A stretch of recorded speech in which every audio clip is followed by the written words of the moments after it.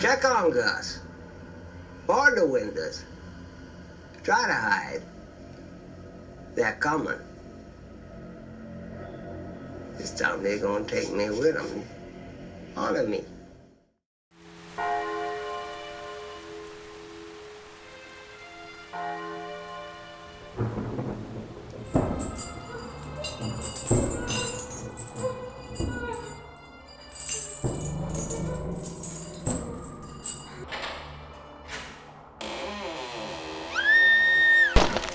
Check on Gus.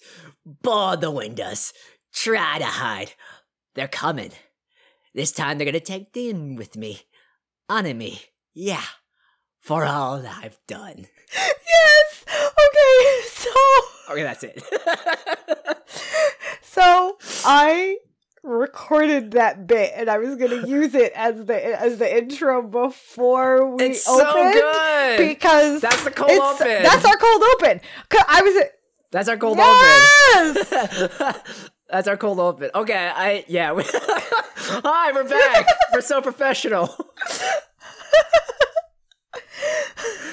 Welcome back, Dreadfuls. You're listening to another episode of Left for Dread, the horror podcast for everyone from newbies to fanatics. We are no spoiler-free podcast, and make sure you've seen the movie or movies we're talking about before you listen. We're back. Hi, I'm Rye. We're back. I'm Chris. I'm overly... And if you listen to that... I'm overly enthusiastic about all of this. a couple things. It's been 2-3 months. It's been a while. So we are back. I know one of our friends, Chris from Iron Silver It's and been Salt. 3 months. It's been 3 months. Wow, that's crazy.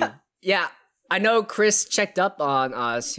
He was all, Chris, right, what happened to, are you guys okay? He's like, yeah, we're good. We're taking a hiatus. We break. We needed a long, deserved break because November was crazy, December was crazy, and then January is crazy. It's been a weird 3 months, but we're back. Hi, Chris. I'm so glad we're doing.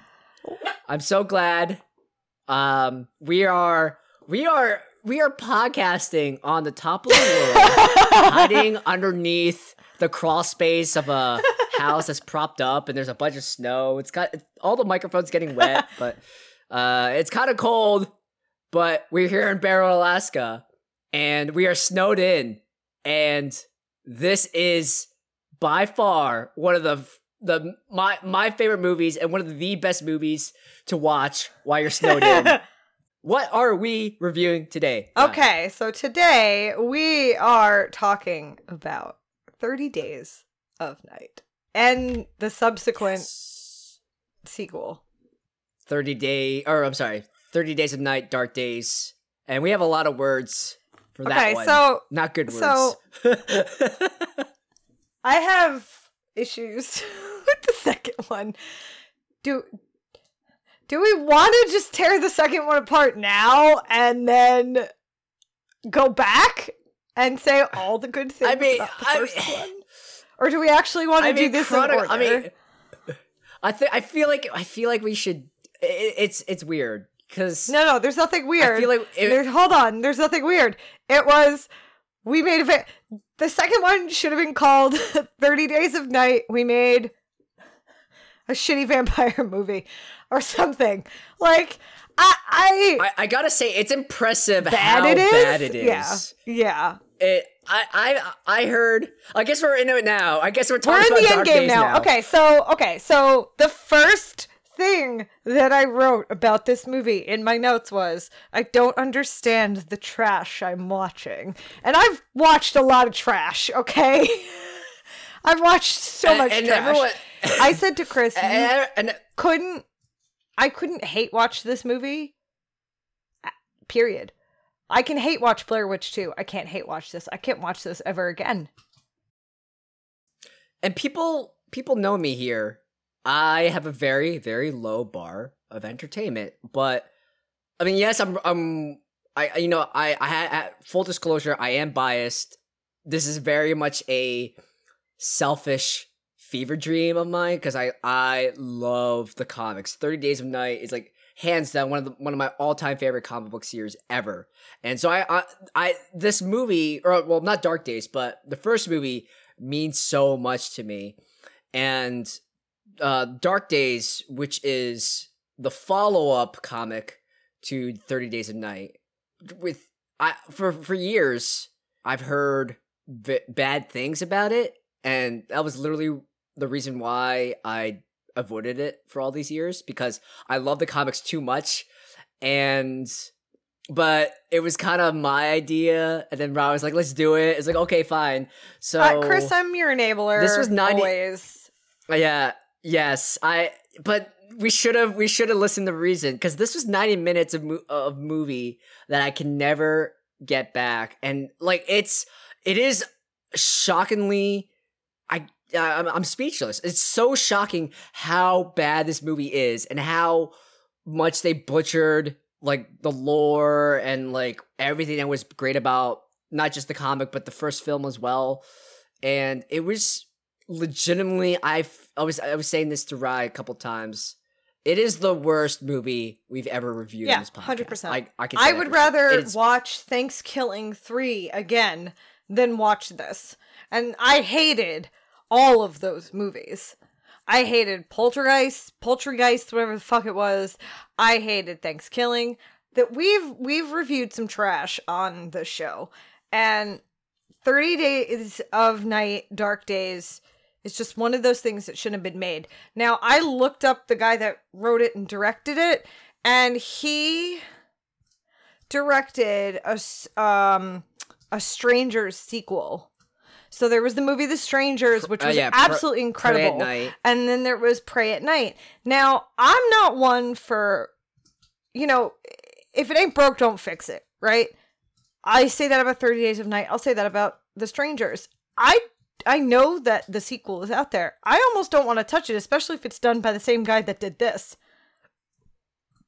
Why would I want to do that? This was such garbage. It's weird. It's really weird because like Ben Katai, he's the director of Dark Days. Does he have taste? And I don't know. I'm looking through his filmography. He's done Tales from the Grudge, Suck, Megan, Dark Days, The Elm Tree, Beneath. He did a web series on 30 Days of Night. Like, he obviously loves this franchise. He's obviously a fan. But unless you do something different in the web series and it is a different caliber than the movie I just saw, you butchered the franchise you're a fan of, my dude. Like, I'm like Chris, I'm actually speechless with how bad it is. Now, Chris, you actually read the comics. Now, you reread them before this episode. I've never read the comics, period. So that is a different side of it that I am excited to sort of pick your brain over. So my first question, this is strictly about Dark Days. The comic or the film or both. Okay. Yeah. Was Lilith in it? And was her name actually Lilith? Yeah, so... Because that I find just so wholly unoriginal, and the whole, like, Elizabeth Bathory imagery, it's beyond unoriginal at this point. There's nothing, like, intimidating about it. I was so put off by the whole thing. The actress that plays Lilith in the movie... Mia Kirshner. I like her. I think... Yeah, I thought Mia Kirshner was well casted, but, like, everything that, like... her direction and like the really shitty makeup and CGI. They gave her CGI fangs. Why? For God's sake. I hate it. Mia Kirshner, like, she looks gothic enough or emo enough to like pass off for Lilith. And actually, in comparison to the comics, like how she's depicted, Mia Kirshner's a pretty good, like, in terms of, like, physical appearance, she makes a convincing looking Lilith. I just was not frightened by her at all because of how she was directed. I enjoy her work. And, like, I don't know what kind of direction or, like, also the screenwriting was really robotic and flat. Didn't so I maybe say to you? there was- I said, why does her voice sound like a cyborg? What is that? But also, the dialogue sounds like someone watched hours of vampire movies and fed them into a bot, and the bot spit out a script. That's what this movie sounds like. So I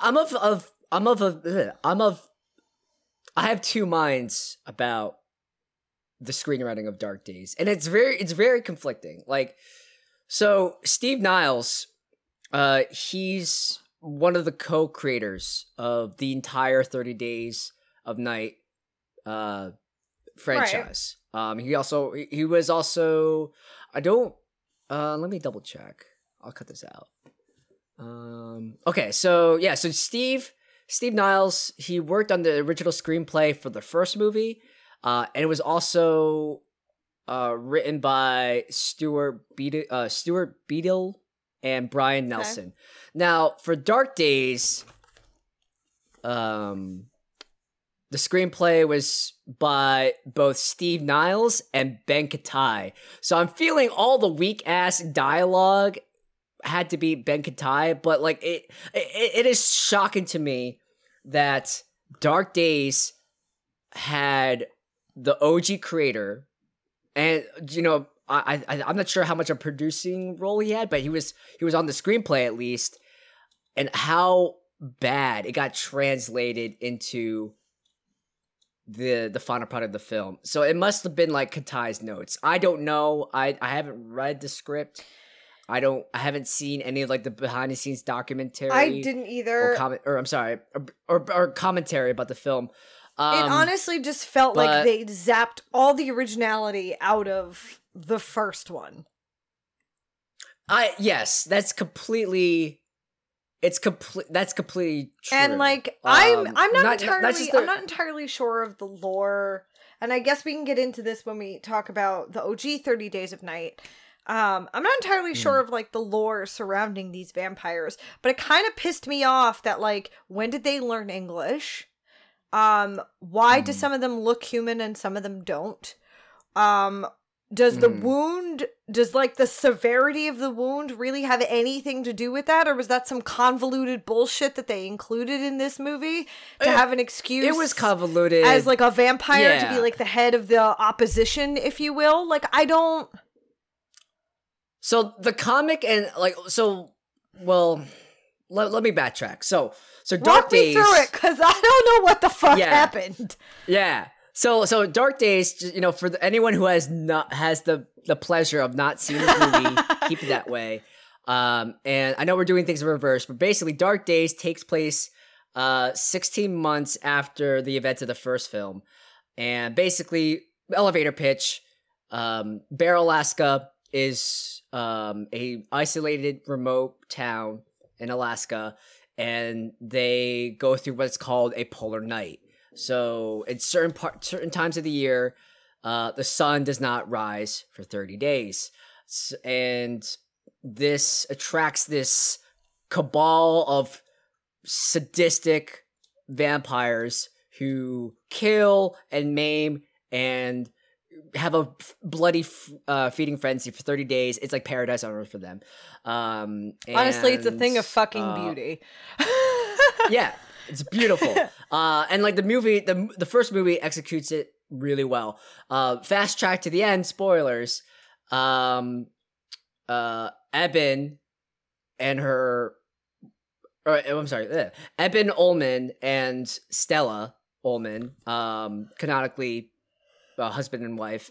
Eben willingly turns himself into a vampire, kills the leader of the vampire coven, and he doesn't want to live forever, so he sacrifices himself, and the movie ends with Eben and Stella watching the sunrise, and Eben dies, and Stella has like this, she's a broken person, and she wants revenge.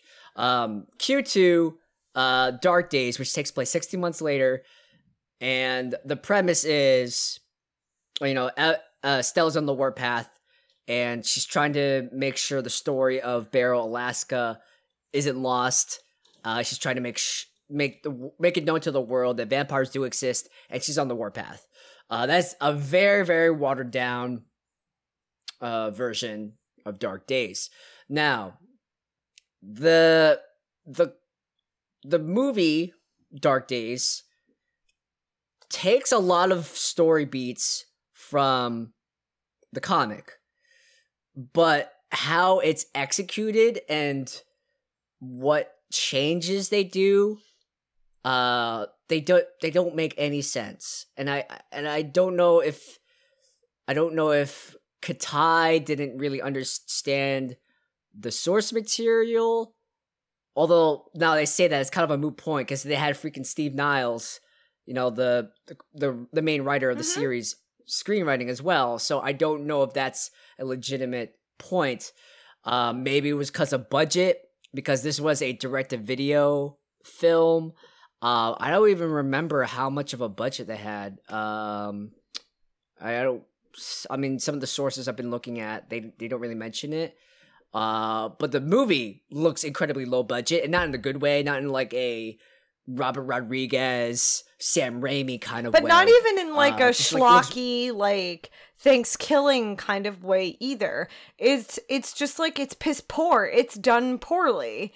And it takes you out of it. The first time you see a vampire in Dark Days, the effect that it has when it jumps off the roof, what the fuck? That's like some Queen of the Damned shit, which should stay in Queen of the Damned. That's trash, but it's my trash, and we love it, and that's fine. And again, we call that movie trash because, let's be honest, it kind of is, but it's beautiful. But this is not that. This is just... between the shitty special effects to him jumping off the roof to the first time you see them enter, it's like they took a bad computer-generated image of one of the vampires from the first one, slapped it onto like a dummy that you use, like a crash test dummy, and stuck it inside of a door and had them like have a go at it. And that's all in the first, 10-15 minutes? Yeah, I was texting Rye as soon as it happened. So there was a scene. It blows my mind how, Chris, this movie was terrible. It was very terrible, and like it was the longest hour and 30 minutes of my life. It really was. This movie really dragged, and I knew this movie was in trouble, like right from the beginning, because with the bad recast of Stella. It had. Well, that and like the recasting of like not just Stella but also Eben, like Josh Hartnett, so good, such a charming, charismatic actor. They recast him because both of the original actors weren't in Dark Days. Good on them. But after the quick maybe 2-minute montage, just catching you up on the events of the first film, and just in case you didn't watch it and started with Dark Days, it goes into this very deliberate ripoff off of a David Fincher introduction, kind of like Seven. It had these quick grungy sepia toned shots of the city, and then it closes up on someone writing on a typewriter, and then it has extreme close-ups on some industrial tools running in the background, and they try to make it look really grungy and really edgy, and it's just trying too hard, and it's just and I was like, oh no, this is bad. And then it got in 15 minutes later, where Stella goes back to her hotel, and some random vampire shows up and tries to attack him. What's his name? Paul, one of the human anti-vampire resistance fighters. Paul shoots the vampire 20 times in the head, and the face of the vampire looks like the shittiest video game render, and it just slapped over his face. It has none of the charm, none of the real gritty, visceral ugliness that you see in the first film, where it's all practical effects, and here it's just, it looks like the worst video game generic bad guy ever. And the fact that he shoots 20 times, the blood on the wall looks really bad, really fake. And 2, there are no bullet holes because he shoots the vampire point blank into the door frame, and like there's no bullet holes, no exit wounds. Yeah, did it magically like miss and go through the crack in the door where he got stuck? Like, I mean, I know this sounds like such minutia, but this is like the first 10-15 minutes of a movie. If I didn't have to watch it, like if I didn't have to watch it because we were talking about it, I would have turned it off. Because it was that off-putting. And you see this consistently throughout the entire film, like these very lazy or weird or just what the fuck directorial choices. It just ruins the skeleton of the plot, because like a lot of the plot elements kind of match up the original story. And like I know you haven't read it, but please do not judge the comic book of Dark Days based on absolutely here, not. like, That's Dark Days. No. The execution here is so bad. I have a different like, question about the comics, but that's more when we talk about the original 30 Days of Night. I still want to shit on Dark Days for a second. Okay. But a couple things to address. So like the very basic thoroughfare, like the comic book does take place in LA. You know, it's Stella trying to get the word out. She's actually it's very interesting because it's kind of meta in the comic book. Stella writes a book called 30 Days of Night. Okay. Ooh. And the book she markets has the same cover as the actual first comic book. And she spent like a year writing 30 Days of Night as a book. She sold it to a publisher, and she's touring it on a book tour all across the rest of America. And she uses the proceeds from the book deal to buy a shit ton of weapons and to hire a bunch of mercenaries. So like it's awesome. Stella in Dark Days is such a darker character, and from when you see the first movie at the ending, obviously that's a given, and that's really, really done so well by Stella's original actress, Melissa George. Like you can see like the hatred, and like she's fundamentally broken, and she's very traumatized. And what I love about that, is at that ending, I mean, spoiler alert, obviously, always. The vampires get away. And Josh Hartnett's character says, "Do you want me to go after them?" Because he knows he can take them. And she goes, "No, you've done what you're supposed to do." And the ending happens, but you can see she's like so full of hatred. The way I envisioned a sequel before I even turned on Dark Days, before you said anything about how horrible it was, I was like, okay, if this character is anything like I think she is, she's going to help rebuild the town and then go kick some ass. That's exactly what happens. But that is not the image you get of Stella, the way they build her in this version of Dark Days. And that's part of why it fucking pisses me off. It rubbed me so, and also unneeded and unwarranted sex scene completely cheapens an already horrible movie. They did not look like they were enjoying themselves at all. Not even the actors could fake it. Like just cut that out. Just cut the whole exchange out. That sex scene gave me so much. It was cringe. so cringy, Chris. I mean, this whole movie was. It was very bad. There was no part of this that I would. You know what? If I wanted to torture someone, Clockwork Orange style, I'd peel their eyeballs open and make them watch this on repeat. No, so too bad. Too soon. I would even loop that sex scene a couple times just for extra measure. That's how bad this is. It was so uncomfortable to watch. Okay, we'll get back to that. No, I don't want to get back to it. That was it. It was unnecessary. It was unwarranted. I didn't want it. I wanted to claw my eyes out, and that was it. There's nothing else to say about it. It was this whole thing. Bad. Just save yourselves. I mean, I think I figured out why David Slade might not have wanted to direct a sequel to 30 Days of Night, where he could have, actually, done something true to the comics. At the same time at the same year that 30 Days of Night, Dark Days came out, he was directing Twilight.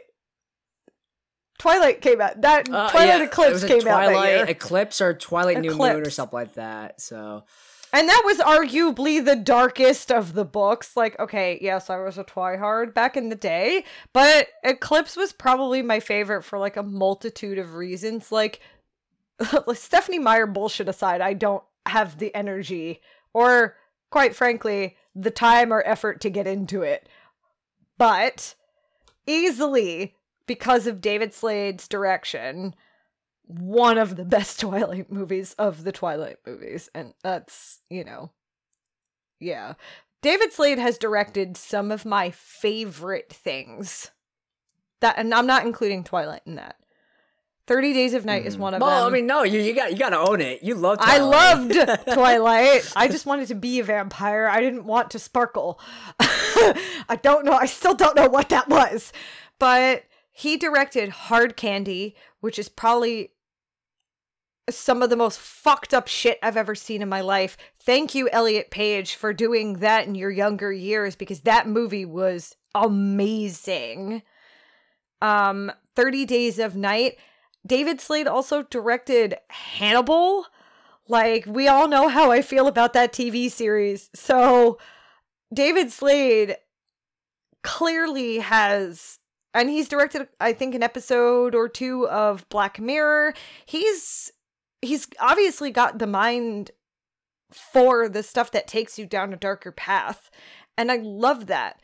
I think if David Slade directed Dark Days, you could have had something like the original it would have been light years better. Such a different movie. It would have been so much closer to what you're describing in the comic, I think. Yeah, definitely. And we'll get to it, because David Slade made some really interesting choices that ultimately like elevated and gave the original source material like a nice spin. It changed the material to achieve a different but ultimately more beneficial effect. But like you see now that in Dark Days, and like I said, right, going back to that, like literally Stella, she's going through her PTSD.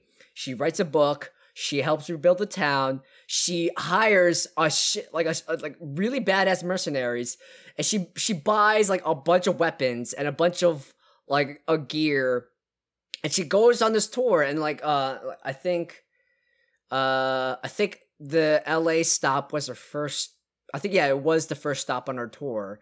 And that scene in Dark Days does happen where she's giving a lecture at a college town hall, and that scene does she finish happen. The lecture first? Because I feel like part of me would like want to hear the entire thing before she scares the entire room away. I was like, wait, I want to hear this. I mean, if Dark Days was a longer comic, maybe, but like Dark Days was also a miniseries. I think it was only like 3 or 4 issues. Like the original story was also a 3-issue series. It's really short. But I mean, so story beats like the college attack.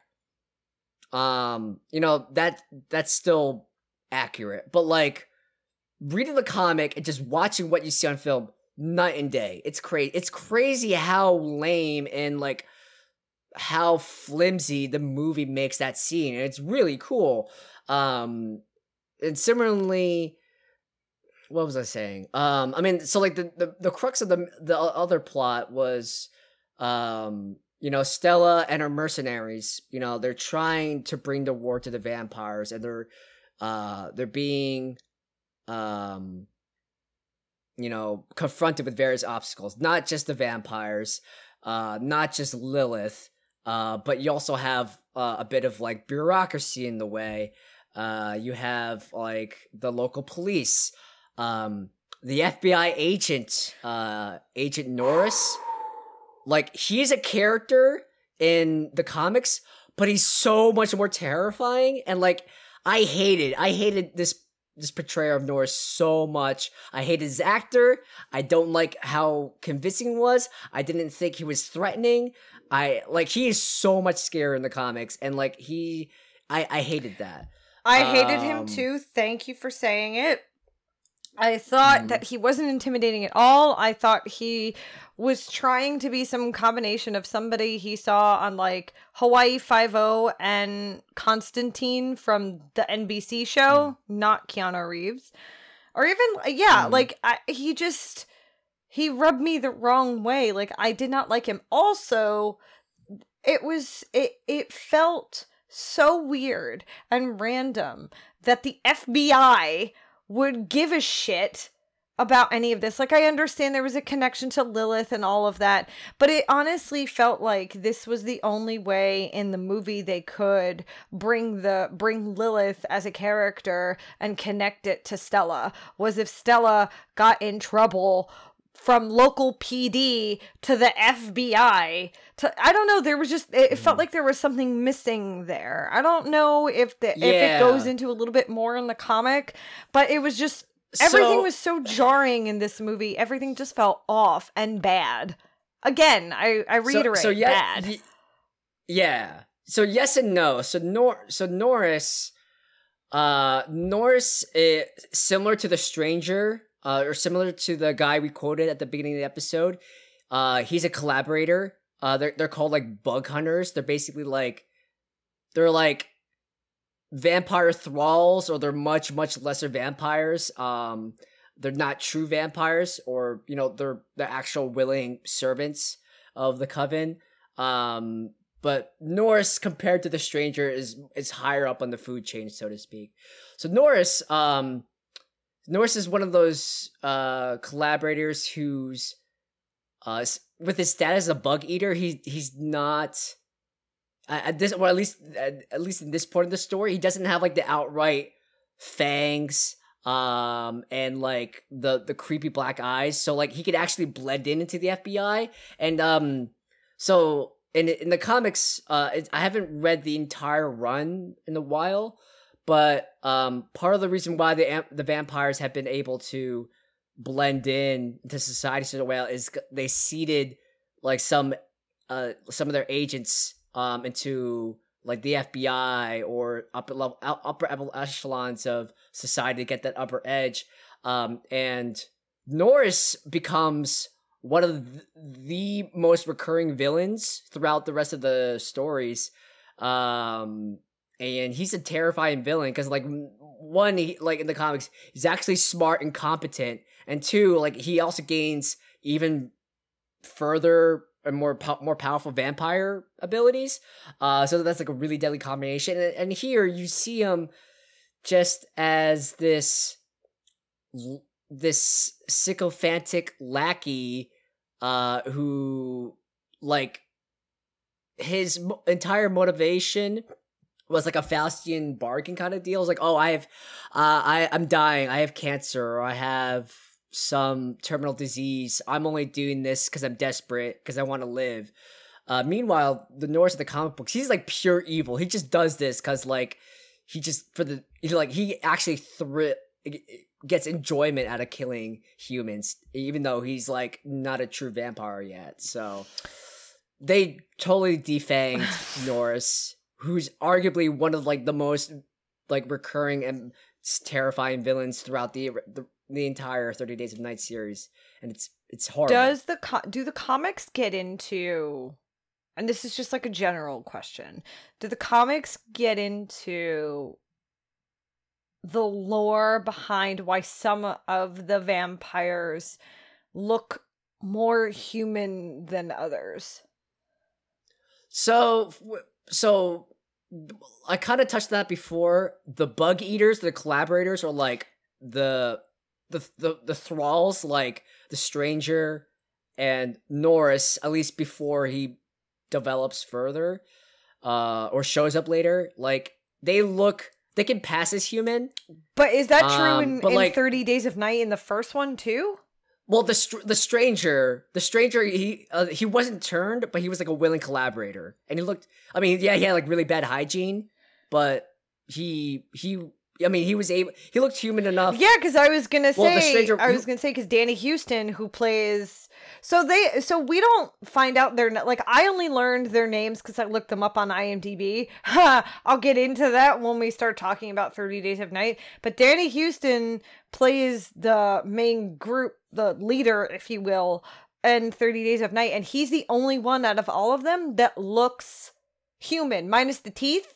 He's the only one that has sort of like... He still has like black eyes, he has too. black eyes, like, and he has the yeah. teeth, but he still has human features. The rest of them sort of look more like animalistic, but they all sort of look the same. They all look like that, so I was wondering if an explanation like for that sort of exists in the comics. I would say it's probably half and half.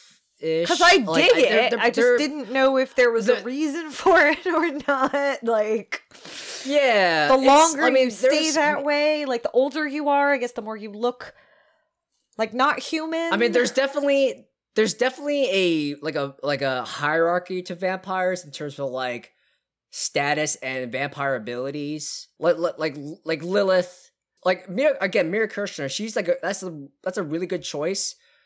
Appearance wise, because like Lilith in the comics looks a lot like that. Lilith, apart from like her black eye, she looks pretty human-ish. She also has advanced abilities, like she can like she's kind of like the queen vampire, so she can like telepathically communicate with other vampires. Is and that she can also, what like, they were trying to accomplish with the cyborg voice? I think that might be it. There's a better way to do that. It's just, it looks, Now that you pointed it out, I think that's probably what they tried to do. It was bad. It was really bad. And then the other thing Lilith can do, she has like, I guess, liken it to like a queen bee kind of thing. Like lesser vampires are drawn to her, and she can like exude her influence over them to command them and stuff. Like there was a scene where a rando vampire kills two of Stella's mercenaries, and they get turned, and then Lilith was able to like give them commands remotely to like, send them a message, and they're basically under her thrall. So there is a hierarchy. There is some lore. Is there like a process for turning in all of this? Because I feel like a lot of vampire mythos like has their own mythology surrounding how you get turned. Like in True Blood, you had to get bit and drained and then buried in the ground. Some people do the exchange of blood. There's just a bite. You have to drink from a vampire. Like there's a whole bunch of stuff. So is there any lore surrounding how they get turned? Is it as simple as a bite? Not in the first two. Okay. Like they don't really go into it. Like what they do explain is, I'm trying to think what's the best way to saying it. Because the two things. Well, one. No, because I was gonna say the way Dane explains it in Dark Days made it sound more like a zombie than a vampire. Like he said his wound wasn't as severe, so he was able to stay a little bit more human. Well, it's weird because like how vampirism is treated here in the world, like across all canon, is treated as like a virus. So maybe this in the movie Dane, not the comic book Dane's completely different. But movie Dane, thank God. if it's like a viral thing, maybe movie Dane has like some genetic predisposition to be resistant to the virus. So maybe that's why he has control. I don't know. That's like pulling stuff on my ass, but in the comics at least, Dane, he's a lot more civil and suave and eloquent, at least. Like he's also like a much more complex character, and this is like pulling straight from a couple panels where and like this also ties into the visual effects, like or the visual thing you were talking about, how like you're remarking on how like so many vampires seem to be bestial and monstrous, and that's like, you know, part of that is like deliberately because Ben Templesmith's style and approach to drawing the vampires is so insane. Like, he wanted vampires to look legitimately scary. So I think in an interview or some, it was like an interview or commentary, he wanted to draw his vampires to look like great white sharks in human skin, and you could see that, like, how you can terrifying. see that. Yeah. Oh yeah. And then the first movie, like, yes, apart from Danny Huston's character as Marlowe, like, you know, they nailed that aesthetic to a T. Like their like the rows of sharp teeth, like the weird facial structure. They got that to a T. And going back to comic book Dane, he mentions, like, yeah, vampire society's a lot like human society. Like, there's a lot of rabid dogs, there's a lot of assholes, as he calls it, but like, you know, there are vampires who have more quote unquote self-control over themselves. And this was in context of why Stella was asked, like, Stella had the same question for comic book Dane. He was like, wait, why are you not like these other ones? Why are you conspiring with me against your own kind?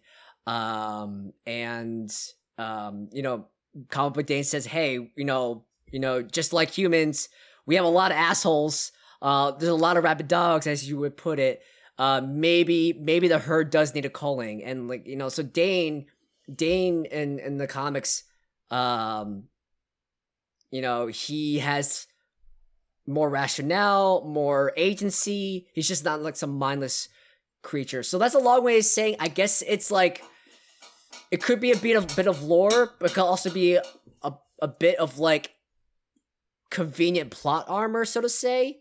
But I guess it also has to do with your vampire lineage, because in Dark Days, Dane was specifically turned by Marlowe, and Marlowe was like one of the main instigators. That's Danny Houston in 30 Days of Night. So he and I share a name. Yes and no. So Marlowe in the movie is a combination of two characters from the comic book. So okay. Marlowe, so Marlowe, he's like a high-ranking vampire, but he's not like the leader.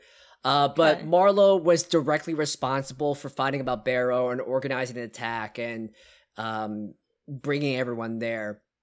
Marlowe's master and like the lead vampire elder to rule the entire coven over the world, his name is Vicente or Vicente. It's spelled like Vicente.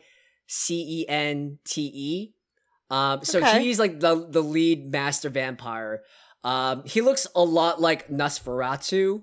Like, he has like bald yes. with like really pointy ears, and he wears like this fabulous red and black coat. He looks awesome. And he's like the lead vampire elder. He's been vampire for literally millennia. Lilith from Dark Days happens to be his wife. So basically Lilith and Vicente are vampire power couple. But in the movie, aww. Yeah. But in the movie, they combined Danny Huston's character with with Marlowe and Vicente. I would say Danny Huston's character shares a little bit more features with Vicente. I mean, he has all like the rash bloodlust of Marlowe. Marlowe's like a very rash, juvenile, like no restraint, no self-control type of vampire. Vicente's more think about it as like Bill Nighy from Underworld. Like, he's very calm, very collected, very smart, definitely brutal. And so basically Danny Huston became a combination of those two characters. And then within the lore, I would say there is a hierarchy of vampire bloodlines. Like obviously Vicente and Lilith are at the top. And I don't know who turned Vicente, but Vicente he's the lead vampire overlord just because of survival. Because I think his brothers, he mentioned in the comic books that his brothers had died and his father had died, and he happened to be the last one standing, and it fell to him to command the entire herd.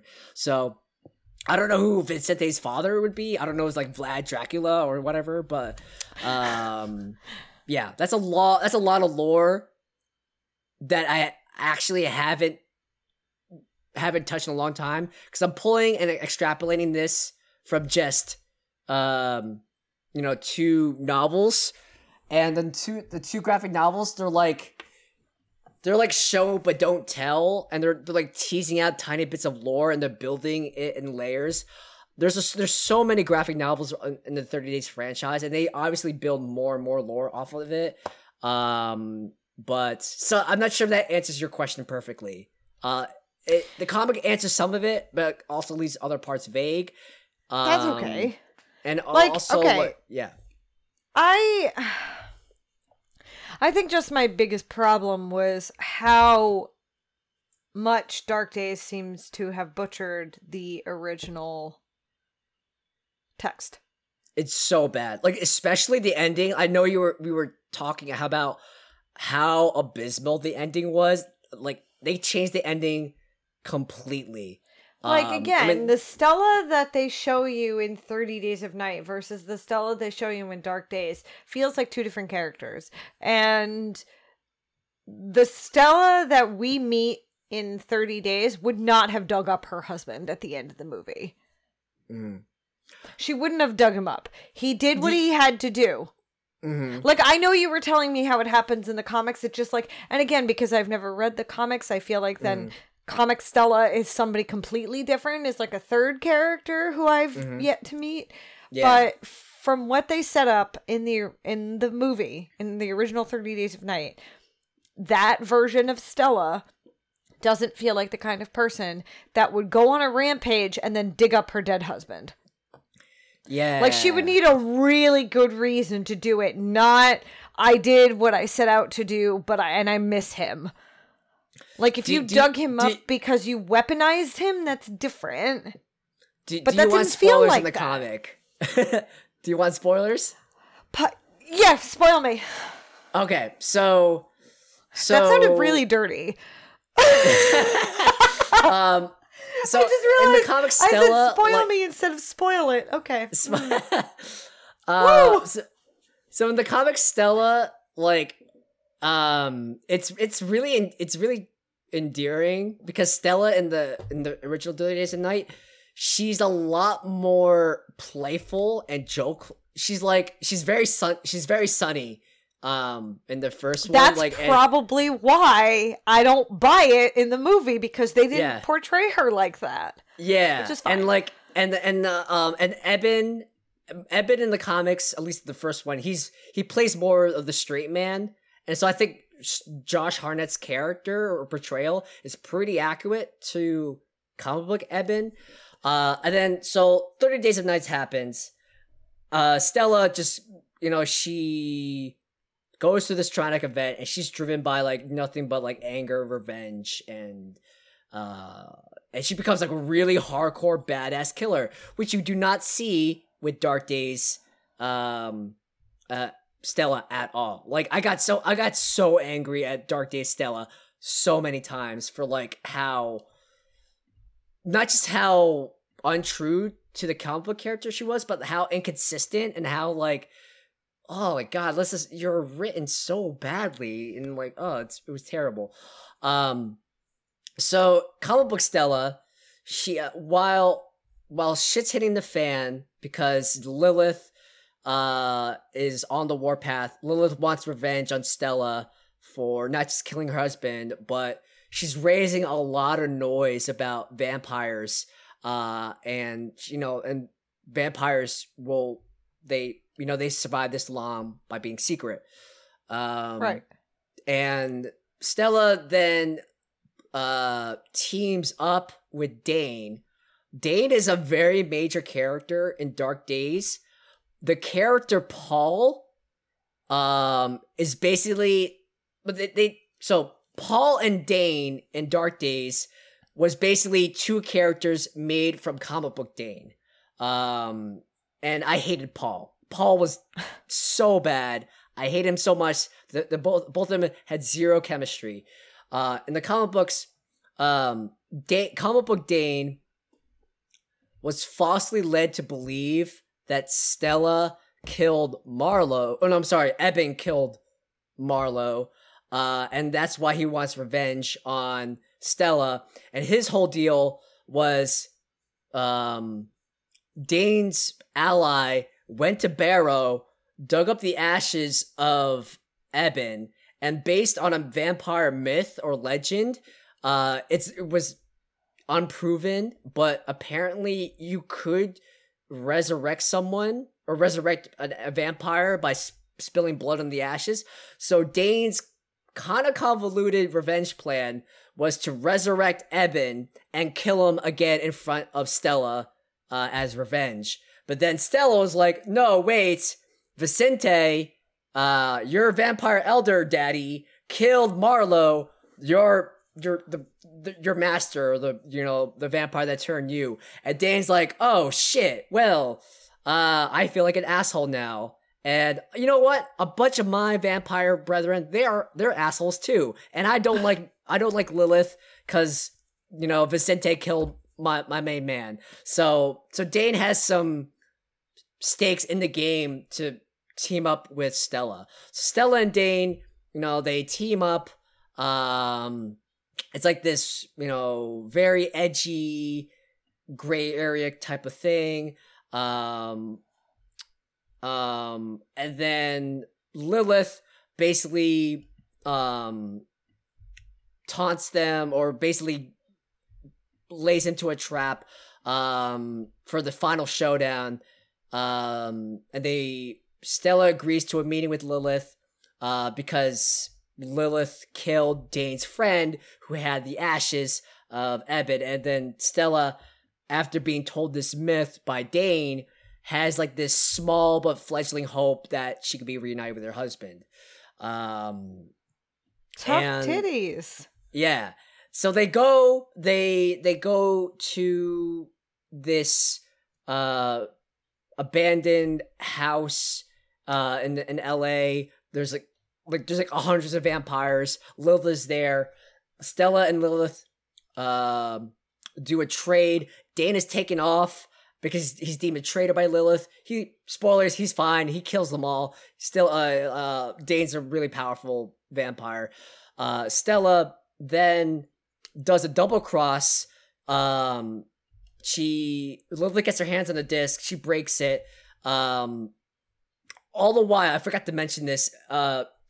Stella spends a butt ton of money on these really cool experimental smart grenades. And that's she's been using these smart grenades the entire comic to kill vampires. It's fucking awesome. So she secretly drops this massive jacket with bandoliers of these grenades, and none of the vampires notice. She gets out of the house, and it's like this really funny line where Dane and her meet up. Stella has the boxes of ashes. Dane asks, hey, what happened to your jacket? And Stella just smiles, and then the next panel, the entire house explodes and kills Lilith and every single vampire in it, and it's awesome. And it's like that's such a cool ending, and it's like it's way better than the stupid Titanic oil rig ending in the movie that we got. And then later, Stella comes back to Barrow. She does this does happen in the movie, but like I'm telling you, it's weird. Like the movie kind of does it frame by frame with the comic book, but the movie just makes it so much lamer out of execution. It's so weird. In the comic, Stella lays the ashes. She cuts her hand. She puts it on, and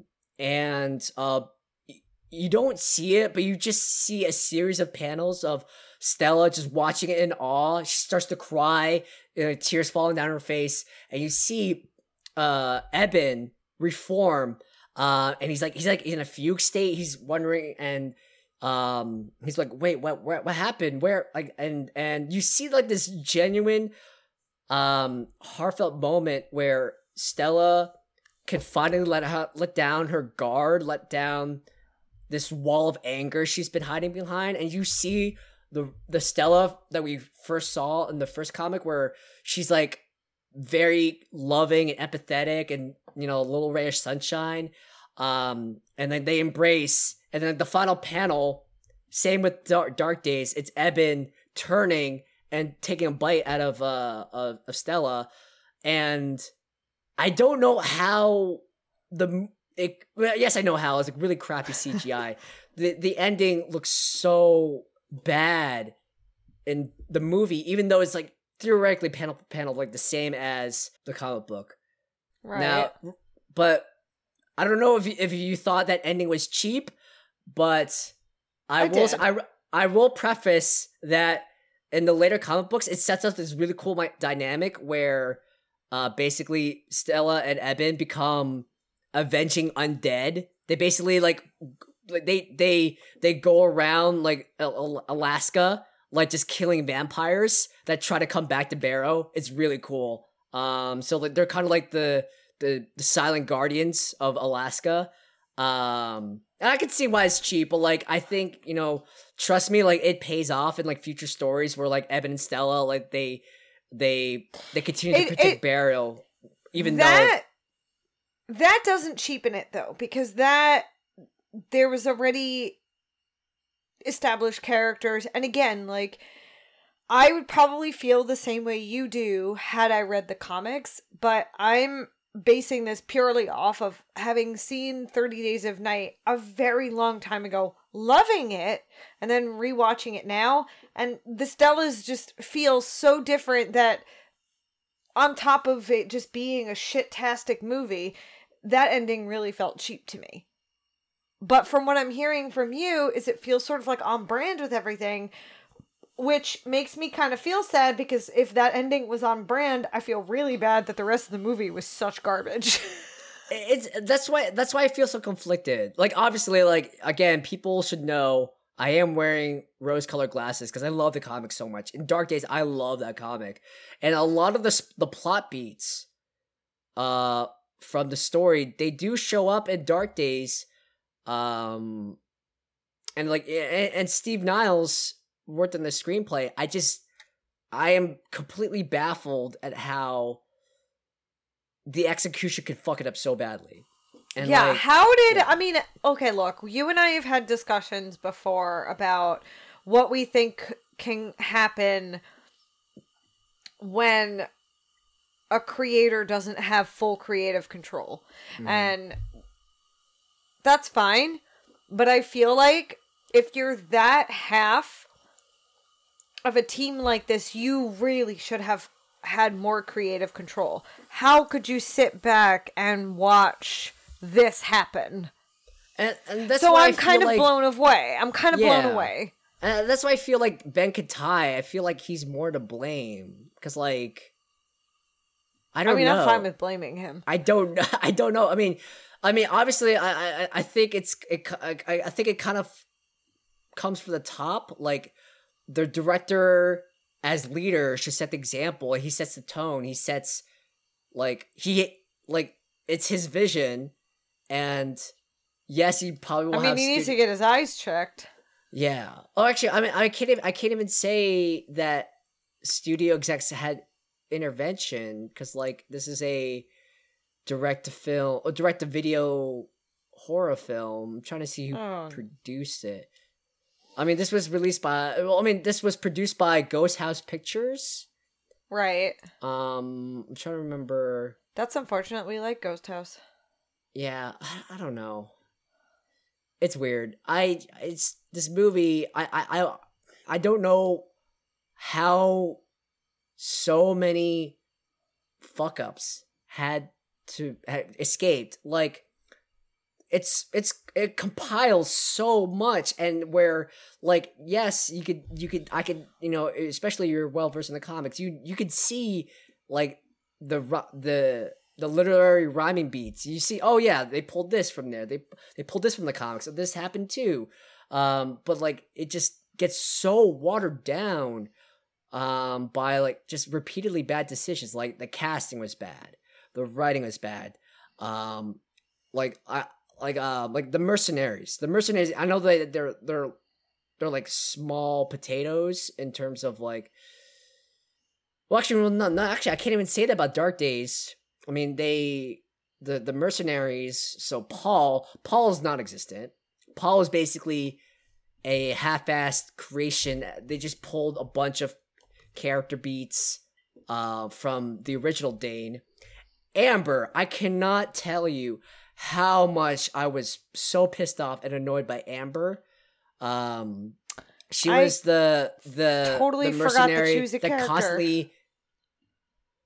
How could you forget Amber? She freaked out so many times, and she's like, oh my god, like they tried to write her as, like, the loose cannon, I don't give a fuck, hard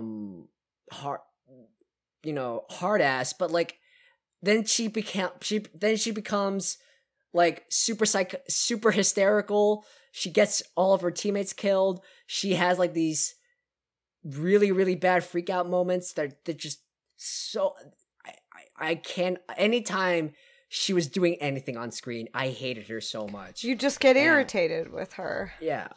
Yeah. And then Paul, like, he's not charismatic. I don't like his actor. He's not even pretty to look at.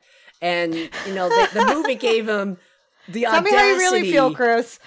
If they're not pretty to look at, no, I'm kidding. No, I mean, Josh Hartnett. Look how beautiful Josh Hartnett is. Danny Huston as a sexy, messed up looking vampire lord who's slicking his hair back by dipping his hand in blood, and, like, he's just slipping it through his hair. You're just so jealous cool. that you didn't get to do that on set with Danny Huston. Yes, I know. But the audacity of Ben Katai to give Paul not one but two tragic monologues when I don't care about him. Why are you doing this? Chris is going in. I love it. Todd, like, you try to, like, come off as badass, but then you wait, is he not? I'm sorry, I miss that? Is Todd not badass? Right? No, Todd. I just lost all respect for Todd. It's like, okay, maybe Todd might be out of all the people, I think I like him the most. But no, when they first raid the very first vampire nest they raid, like, Todd has, like, this move that completely undercuts, like, whatever quote unquote, like, affection or even, like, sympathy I had for him, where, like, he's trying to peel back a panel of aluminum siding. He cuts himself on the siding. Then he curses, and then he just weakly, like, tries to rip it off, and then he kicks down the door. It's like, okay, Todd, you're stupid. Like, you claim to be a vampire hunter all this time. You can't even, like, carry around a crowbar to, like, wrench it off or wear a pair of gloves. Like, you're an amateur. I hate you. You are weak sauce, and so is this entire party. I hate this party so much, Rye. Why did I get invited? I love you. I hate this movie. I know. Okay, all right. Let's shift gears and talk about something we love. So we're going to go back in time to 2007 when David Slade directed 30 Days of Night. Young Ryan, very much into this movie because they were animalistic and carnal and intelligent and they didn't speak a word of English. They created a language completely unique to this movie, which is why it pissed me off so much that they spoke English in the second one. I was like, no, wait, hold on. You had something with the first one. Don't lose that. Yeah, so it was really interesting. So like they hired a professor of linguistics from the University of Auckland, because like this movie was filmed in New Zealand. And two, this is why David Slade will, like, you know, props to like everyone on the team. But this was specifically this is why Slade's David idea. Slade will forever hold a place in your heart. Am I right? Yeah, exactly. And so like his entire intention was to make a scary vampire film, and like, you know, and obviously he was very faithful. And he actually like straight up used the illustrations of the original graphic novel, done by, hands down, one of my all-time favorite illustrators, Ben Templesmith. And like you could see how much of Templesmith's character designs are translated into the movie, and like Slade like 100% honored that. And to him, he didn't want, he wanted the vampires to communicate, but he thought that it would undercut so much of the horror if they would communicate outright in like English. Even though in the comics, you know, the vampires do talk a lot into each other. The clicking, the hissing language is wholly original to the film. But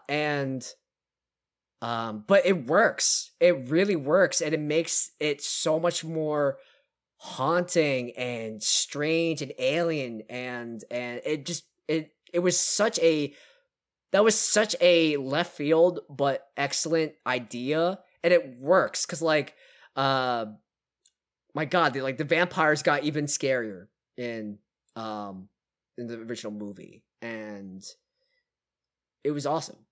I have nothing but amazing things to say about 30 Days of Night. So here's something, though, that kind of bugged me about it. I remember 30 Days of Night being shat on when it came out. I remember it getting horrible reviews. And I looked at it, not that I take Rotten Tomatoes' word as gospel or anything like that, but I wanted to look at the Rotten Tomatoes score because I know a lot of other people go by that, and I wanted to see what it would say because I wanted to make sure I wasn't losing my mind. It only has a 51% on Rotten Tomatoes. Why does everyone hate this movie so much? This is a brilliant movie. Like, Josh Hartnett actually is really good in this. I love him because I had a reawakening with Josh Hartnett as an actor when I watched Penny Dreadful.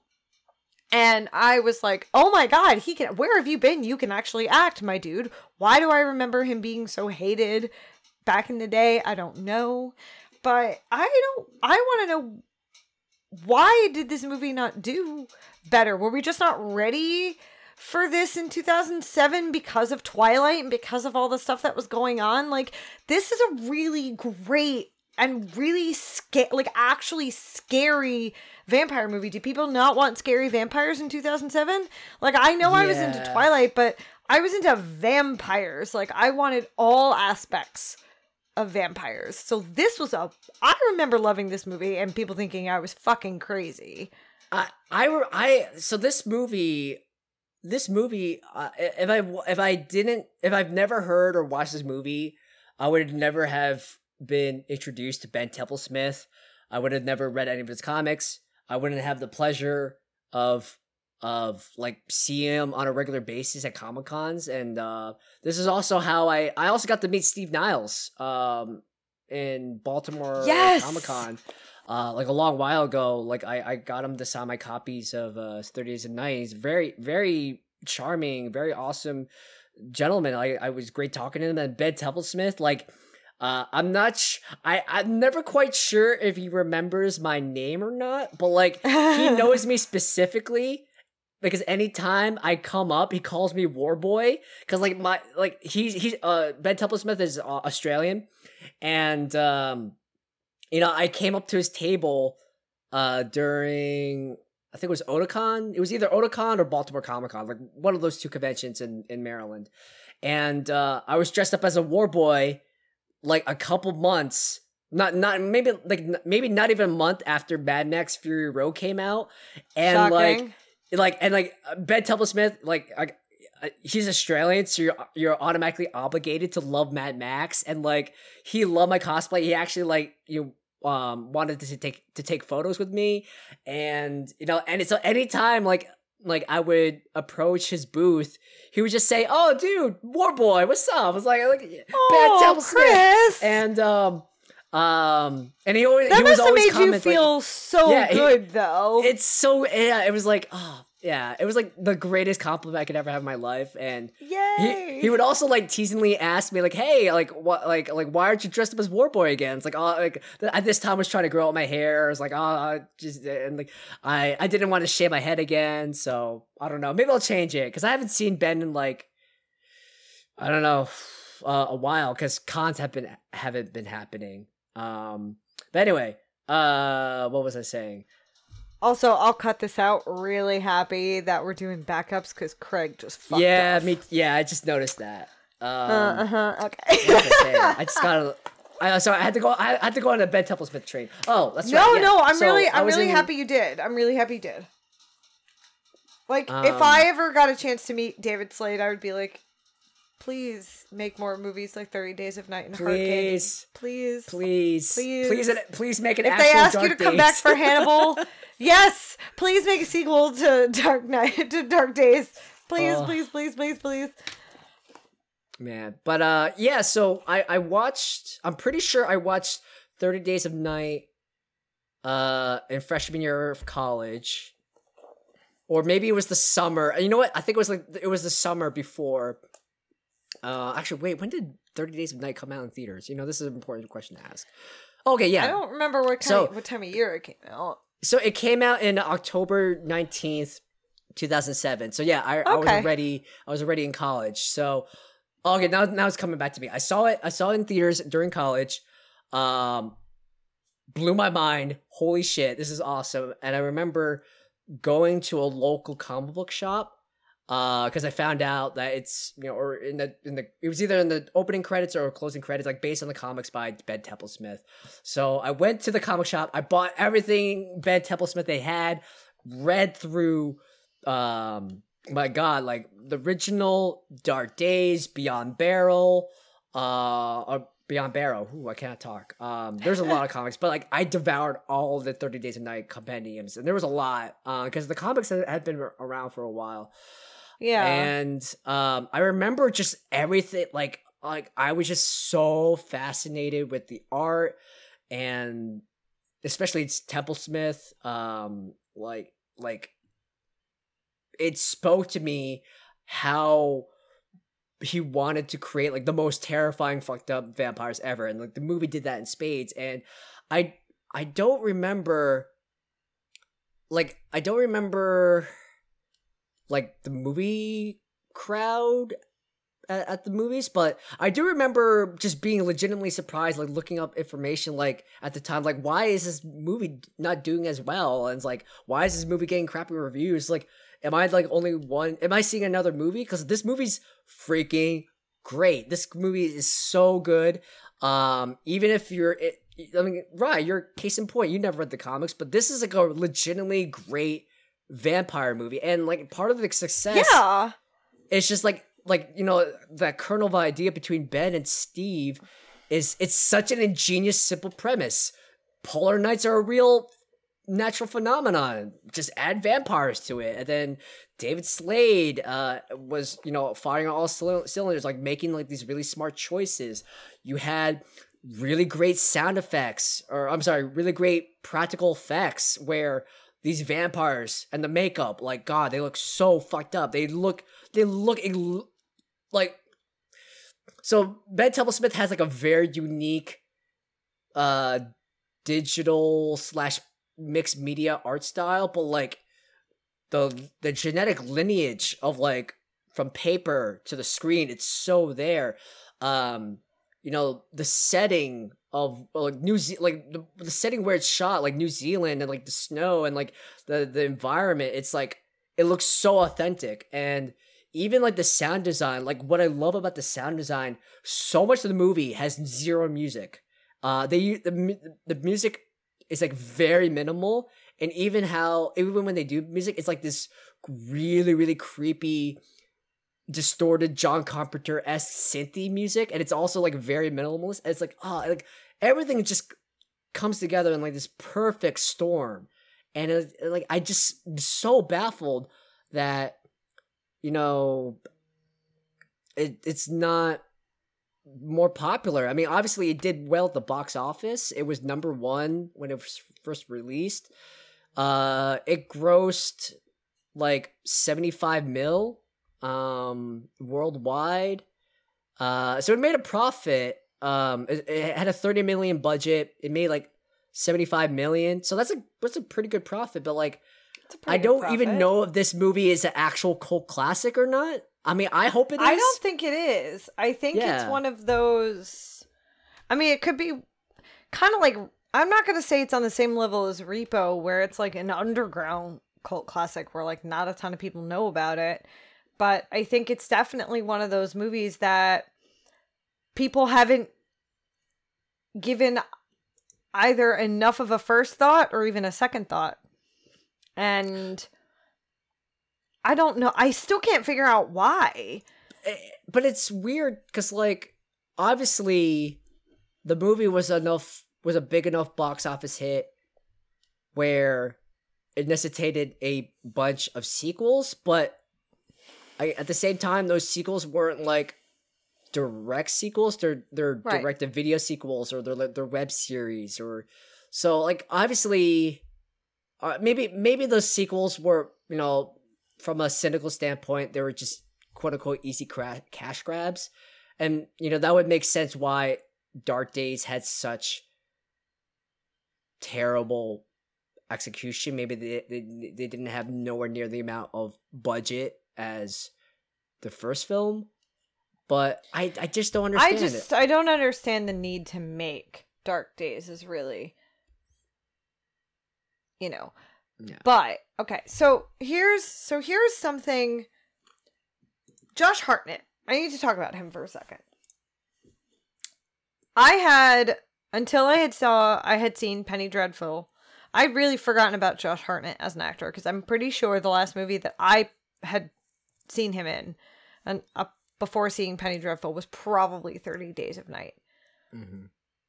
And while I was rewatching 30 Days of Night for this episode, I couldn't understand why I remember people hating him as an actor, because he can act. He was probably in just shitty movies, but he can act. Yeah. But more than that, what I liked about him in this movie, and I'm going to preface this and reiterate it a bunch of times to get really annoying about it, is I do not mean this in a negative way. I think that this, in a movie like 30 Days of Night, I think is a really good thing.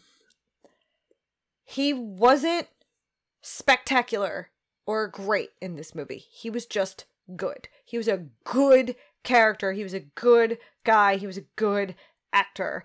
And I really don't mean that in a negative way. I think it was a good thing, because you needed just like your average good guy for a movie like this, because the situation that they're in is so horrible and fantastical at the same time that you kind of need that average Joe to sort of tone everything down and really make it feel like you're in a real situation like that. And Josh Hartnett, the way he acted in this movie, just made it feel that way.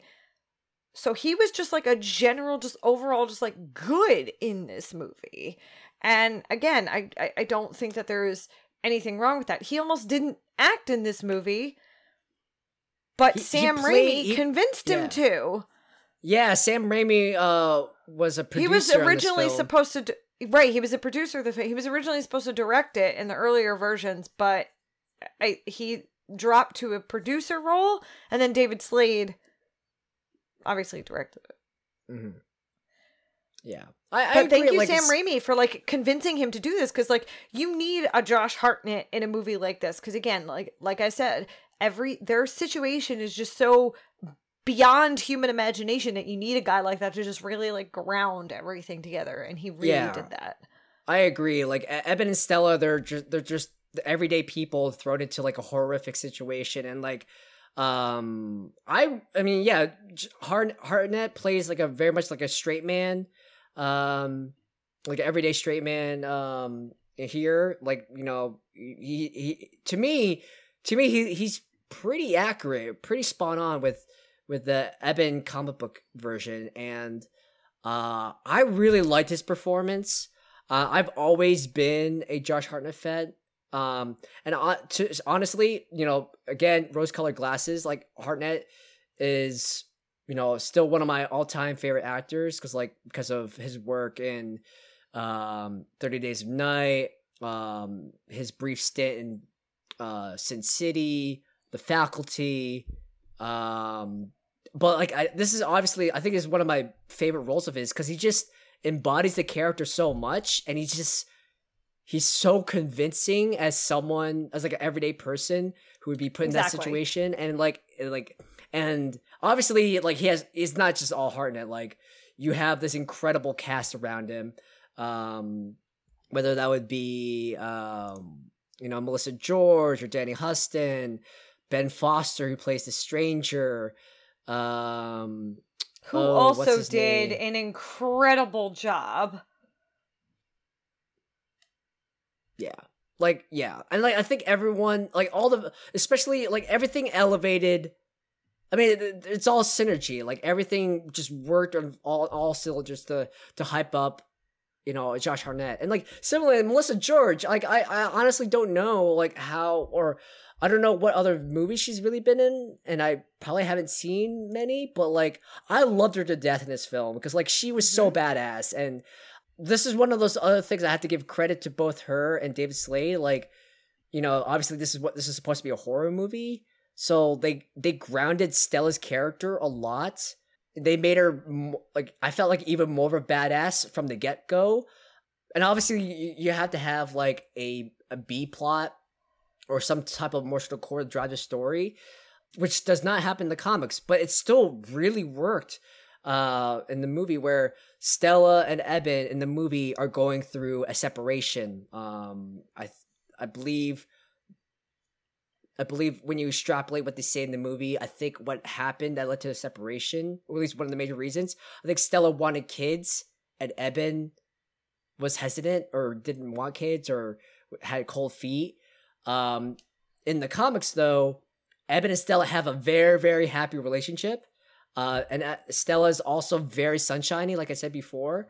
And in that way, like, it kind of just magnifies the amount of horror and trauma she goes through, which also works. But like, you know, those are two different avenues, but they work in different ways. And like, you know, David Slade, I have to give him props for like making that dramatic character change, but like executing it well enough where like it's totally convincing, and it also hits you in the gut, especially at the end where Stella feels regret for wasting all that time fighting when you know there are worse things out there, and you know you should, yeah. So gotta love this movie. I know, I really do. So let's talk about Danny Huston for a second. First of all, his vampire name in Marlo. terms of the movie, yes, we share that name. Obsessed. So Danny Huston, if I'm not mistaken, and I'm gonna just look this up really quick to make sure I'm not wrong, but I'm very good at this game, so I'm like very confident that I am correct. I will cut all of this out, but I have to make sure I'm right. I also type really loud because of my nails, so I want to make sure that I'm right. Come on, where is it? I know what I'm looking for. Thank you. So, Danny Huston played one of my favorite characters in American Horror Story Coven, where he played the Axeman of New Orleans. And the Axeman of New Orleans is a real thing. And I just loved him in that show. I watched him and I was just, I mean, aside from the fact that most of it was shot in New Orleans, which, you know, does something else to me. What you guys can't see because this is an audio medium is that I have a sign in our bedroom that says the French Quarter, like we're in New Orleans, because that's where I miss right now. But watching him in that, I needed to see more of that. But while I was watching him in Coven, I was like, where have I seen this guy before? And I looked it up. I was introduced to Danny Houston as Marlowe the vampire in 30 Days of Night. And I know I've seen him in other stuff since then and before that, but for me, that was my introduction to him. And watching him have kept his mostly human form, but sounding so animalistic, like everything about these vampires in this movie was so carnal but intelligent, is truly what makes them horrifying, which is again why I'm just baffled that this movie didn't do better. They set a trap and it didn't work, but they set a trap to try and weed out where everyone was hiding by letting a wounded girl walk through the town to try and figure it out. They even had the wherewithal to not just light the town on fire to smoke the rest of the survivors out if any were there, but to basically erase their tracks.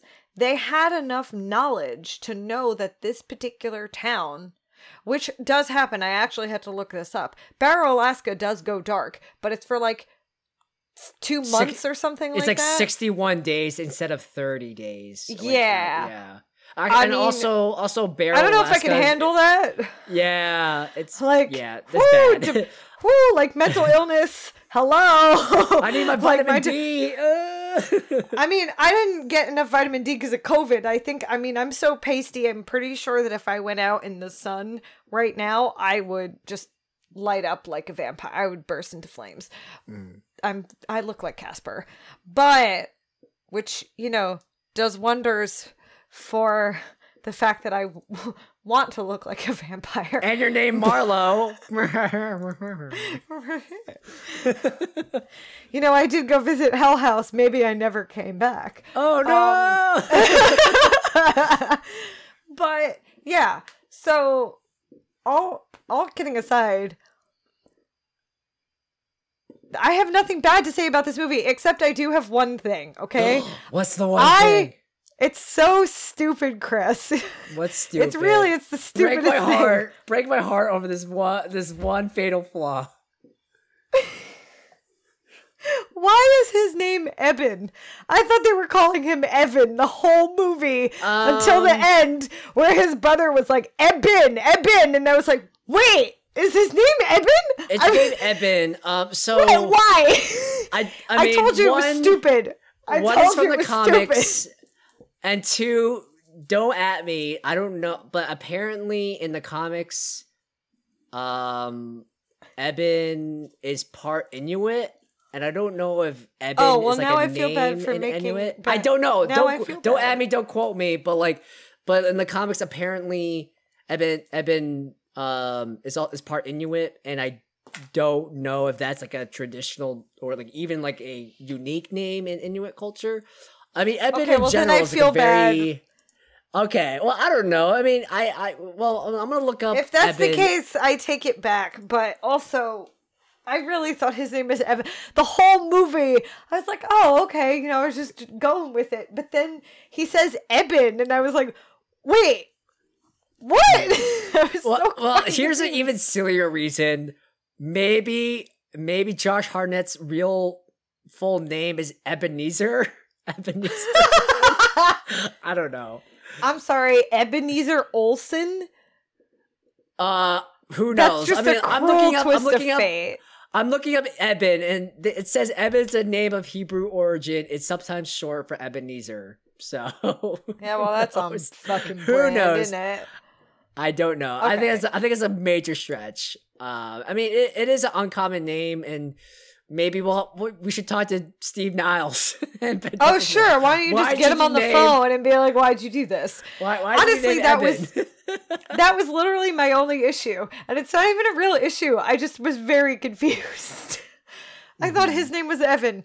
Anyway, honest, again, Dark Days, I cannot tear that movie apart enough. We didn't even get through all the bad stuff yet. Like, oh my God. Honestly, I think they did the original 30 Days of Night such a disservice. So bad. Right. When it's safe to go to New York City through all the snow and COVID BS, I'm gonna let you borrow all of my 30 Days of Night comics. They're so good. Please do, and then you and Flapjack can have a grand old time.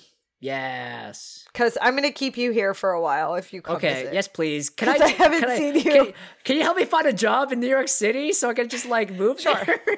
Yeah, I'm down. I've been waiting for you to move to New York for a while. For 5 years or more. For like 5 years, I've been waiting for you to move to New York. Man, job applications are hard. I know. Anyway. God, I cannot sing the praises of this first movie in the comics. So it's just, they're very, very dear to my heart because everyone knows I'm a dark, edgy goth kid, and like I love body horror, and the comic. Well, Chris, and that's why I wore my Mothman t-shirt for you for our episode back. Not only it's a cryptid. I got this. Yes. Okay, full disclosure, no, we're not sponsored, but I'm wearing a really sweet Mothman t-shirt, and it glows in the dark, by Joshua Does Cosplay. Look him up on Instagram. He tells you when his sales are going to be on his Etsy store. What I love about his shit is if you don't buy a shirt when they're on sale, you don't get them. So like you can't get this Mothman t-shirt now. I have it. It's mine. You guys can't have one. But I have gotten so much cool shit from him. But yeah, when I bought this, I was like, I'm going to save this so that I can wear it for when I do our recording with Chris, because it's basically the only time I get to see Chris's face. Mm-hmm. Yeah, you guys might not get to see our faces, but Chris and I get to stare at each other. Yay! So Gosh. I purposely wore my Mothman t-shirt. That's very for Chris, that's very sweet. for this episode. But yeah, go look up Joshua Does Cosplay.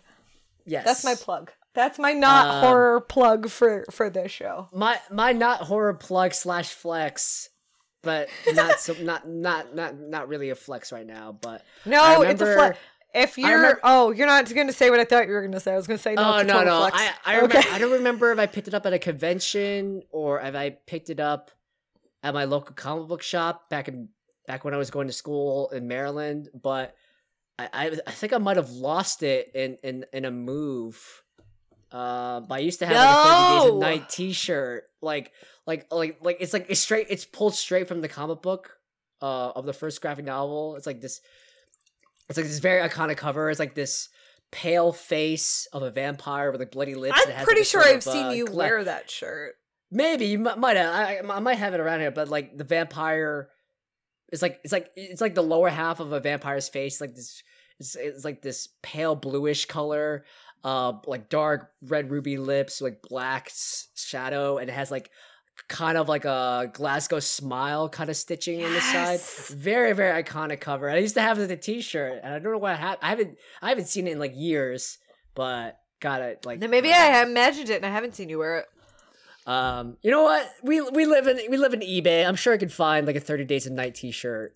You've also moved so many times; it wouldn't surprise me if you. Oh my god, I moved so many. Moving stinks. I know. You know what doesn't stink? This movie. You should. The moral of the story: watch this movie. Do not, by any means, watch Dark Days. It is terrible. Yeah, don't watch Dark Days. But honestly, don't hit the snooze button on 30 Days of Night. I, again, am still really, really baffled by how poorly this movie did on Rotten Tomatoes. And again, I personally don't put any stake in Rotten Tomatoes. I don't listen to any of that crap, but I'm really, really shocked by how poorly it did. And it's there's no reason for it. It is, I mean, I want to say that maybe it was because it came out around the time of Twilight and everyone was into the Twilight vampires and no one wanted scary vampires. Regardless, this movie really, really holds up. I think it even more than holds up. I think it really just opens your eyes again to how terrifying they can be if you take away their humanity. I again love that they had their own language. I loved that they were very animalistic. I think that it refreshes you from the pretty vampires that everyone has gotten used to seeing over the years. And I think that it's especially sort of timely that we're talking about this now when, I mean, this is obviously pre-pandemic. We knew that Anne Rice's Interview with the Vampire was being remade for TV, and we already know from watching the movie that they went sort of the pretty route because they're more human. Mm-hmm. Yeah, I mean, but David Slade 100% loyal to Temple Smith's vision, and like not just replicating it, but like just adding his own neat touches, whether it's like the makeup job, whether it's like the language bit, whether it's gosh, like it's so good. Like everything in this movie is firing on all cylinders, and just watch it. Like and it's so, I know we keep coming back to this, but it makes me legitimately sad that like I don't even know if this movie is a cult classic, because like my circle of friends who are hardcore horror fans is not very big, so I don't really get to talk about horror much to begin with, so that's why I love this as an outlet. But I can't really say, or I can't really say with like, you know, with on a common standpoint, like how many times I've asked someone if they seen 30 Days a Night and they said yes, or they enjoyed it or not. Like maybe my sample size is probably pretty small, but like, you know, there are obviously horror movies that break the mainstream consciousness, and like these are type of movies that even if you're not a horror fan, you know, people still find it noteworthy. It still becomes like a cultural milestone, like Midsommar or It Follows or Bird Box. You know, these movies, whether or not you have a positive or negative reaction to them, they create enough buzz to, like, you know, pierce through the main consciousness, and they became a hot ticket item for a while, and that just never really happened for 30 Days a Night.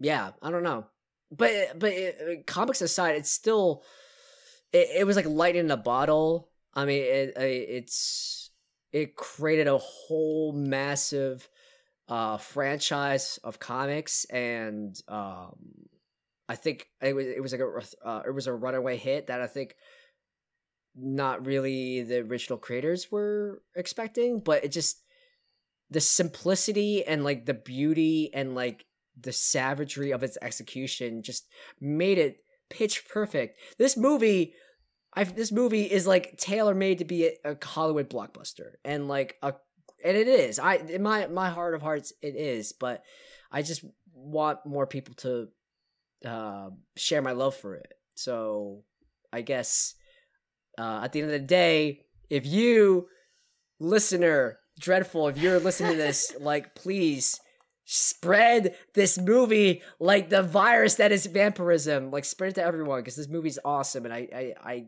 you know, not enough people, I think, talk about it as much. I 100% agree. I don't know if, and again, because I never read the comics, I don't know if David Slade kept the vampires in their nature, movements, behaviors. I don't know if he kept that vision true to the comic books. I would say yes, for the most part, yes. Like, I would say, like, Marlo and Vicente. Really, yeah. Yeah, I would say. I mean, obviously they don't speak English, but like Vicente, he's a lot more.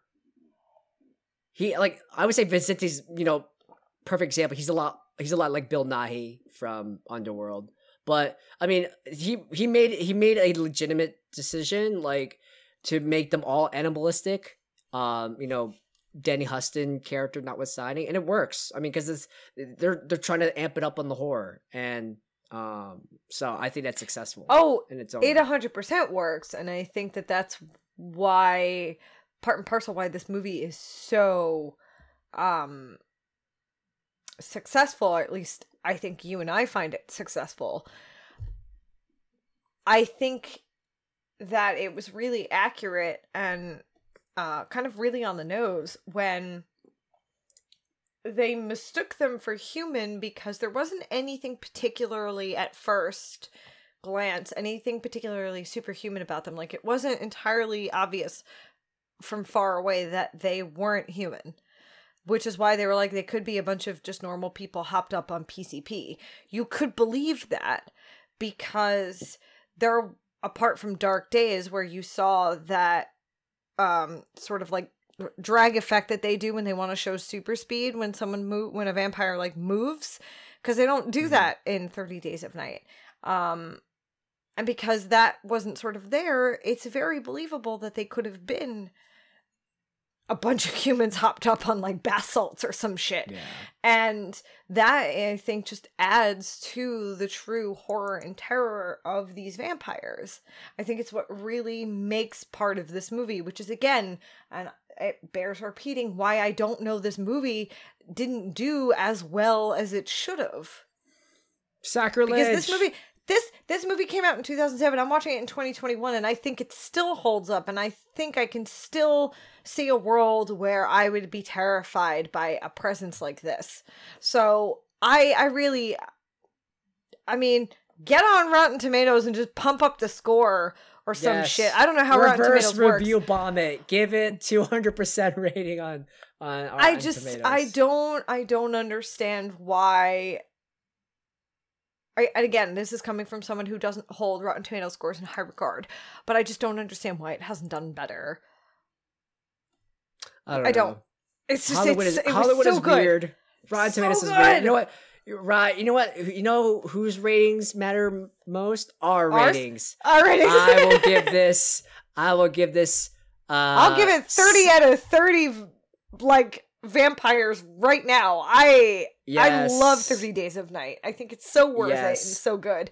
Dark Days, you just can stay in the shitter where you came out of, because you don't deserve to live. I will give this 11 out of 10 UV lamps, because this movie's great and everyone should watch it. And by God, everyone, we watched Dark Days so you won't have to, because it's legitimately like the worst movie we ever reviewed. I do hold you partially responsible for this. I'm sorry. I'm so sorry. I wish I could take it back. It was so bad. Look, at least we both hated it. It wasn't a situation where like one of us really loves it and the other one was like, really? Are you sure? No, we both hated it. It's okay. We are unanimous in our hate. We're unanimous in our hate for this movie. I'm fine with it. No, I'm not. I'm fine with us hating it. I'm not fine with the movie existing. Oh, yeah. Yeah, okay. Yes. Right, let's end this, because I really want to watch 30 Days of Night again. Okay. That's how Chris is going to fall asleep tonight. Yes, exactly. It's going to be my white noise. I'm excited. It's your lullaby. On that note, thank you for listening to another episode of Left for Dread. Please don't forget to rate, review, and subscribe. Everything helps. You can listen to us on iTunes, Overcast, Stitcher, SoundCloud, and Spotify every Friday. We're back. Follow us on Twitter and Instagram at Left for Dread Pod. You can find us on Facebook, and you can check us out on our website at leftfordread.com. Mm-hmm. Yes. Yes. So, stay safe out there. If you're snowed in, make sure you're stay inside. Stay inside. Make sure your doors are secure. And your windows are boarded up, so vampires don't, come in, rush you, and start sliding you underneath the foundations. Bad news bears, stay safe out there. And we're glad to have you here. It's been 3 months since we've recorded anything. We have a lot of really cool movies coming up. Ryan and I just had a lot of fun changing up the schedule. We just changed everything. Just changed everything. It's our show. We do whatever we want. So we have some Here really at cool Left 4 stuff coming Dead, up. we do. We have. Let's just call it like it is. We take mini hiatuses, so I guess we can start calling this like little seasons of Left 4 Dead. So, season 3, I guess. Yeah, that's what we're in. We're in season 3 technically. And we do have a really cool lineup heading into this. We have a really awesome balance of new stuff and old stuff. I'm super excited because we're doing some of my tried and true like classic horror that helped solidify me as a fan that I'm pretty sure Chris has never seen. So of course, I'll be shitting bricks when we get to those episodes. We have some of Chris's all-time favorites coming up too, which I know he's been dying to get into. So I'm fucking stoked to get into that with him because some of his favorites I've never seen. So I'm really excited. So we're back. Woo! Back. Wait, right. One last thing. I just realized. This is stay in the cut. This is 100% stay in the cut. Oh, today, as we're recording this, it's February 2nd. Yeah. Do you know what comes out 10 days from now? No? Yeah? No? Willy's Wonderland starring Nick Cage. We gotta change the schedule. Okay, we love you. Thanks, bye. We love your Dreadfuls. Don't forget, stay dreadful.